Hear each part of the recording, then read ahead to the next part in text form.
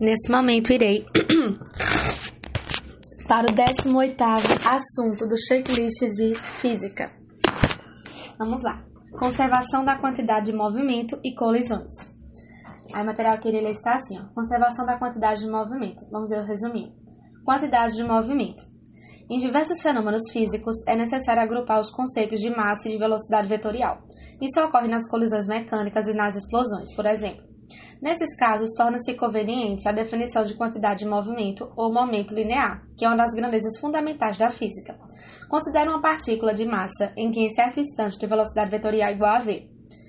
Por definição, a quantidade de movimento da partícula nesse instante é a grandeza vetorial Q, expressa por Q igual a m vezes v.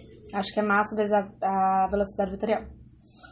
Tá? E Q é a grandeza vetorial. Tá, aí observação. A quantidade de movimento é uma grandeza instantânea, já que a sua definição envolve o conceito de velocidade vetorial instantânea.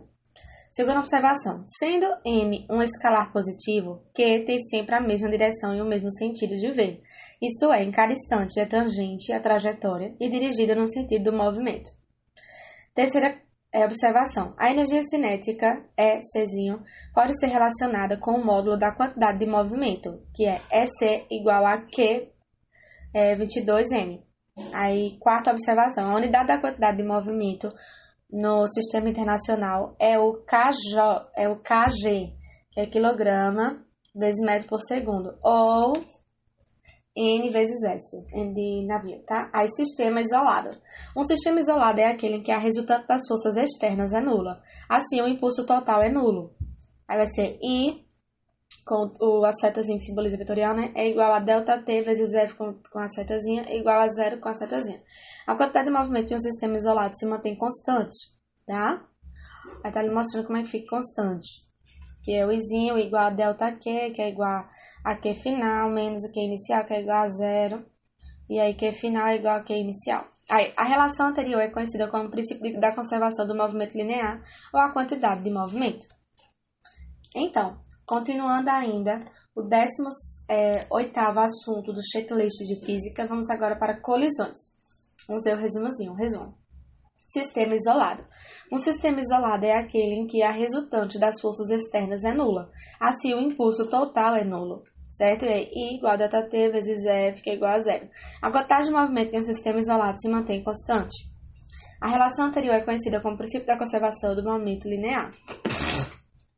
Colisões. As colisões são classificadas de acordo com a energia conservada no choque.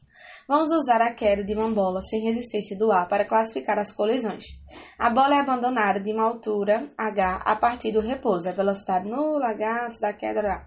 Se após a colisão a esfera atingir a altura inicial, isso significa que não houve transformação de energia mecânica em outra forma de energia. O choque é classificado como perfeitamente elástico.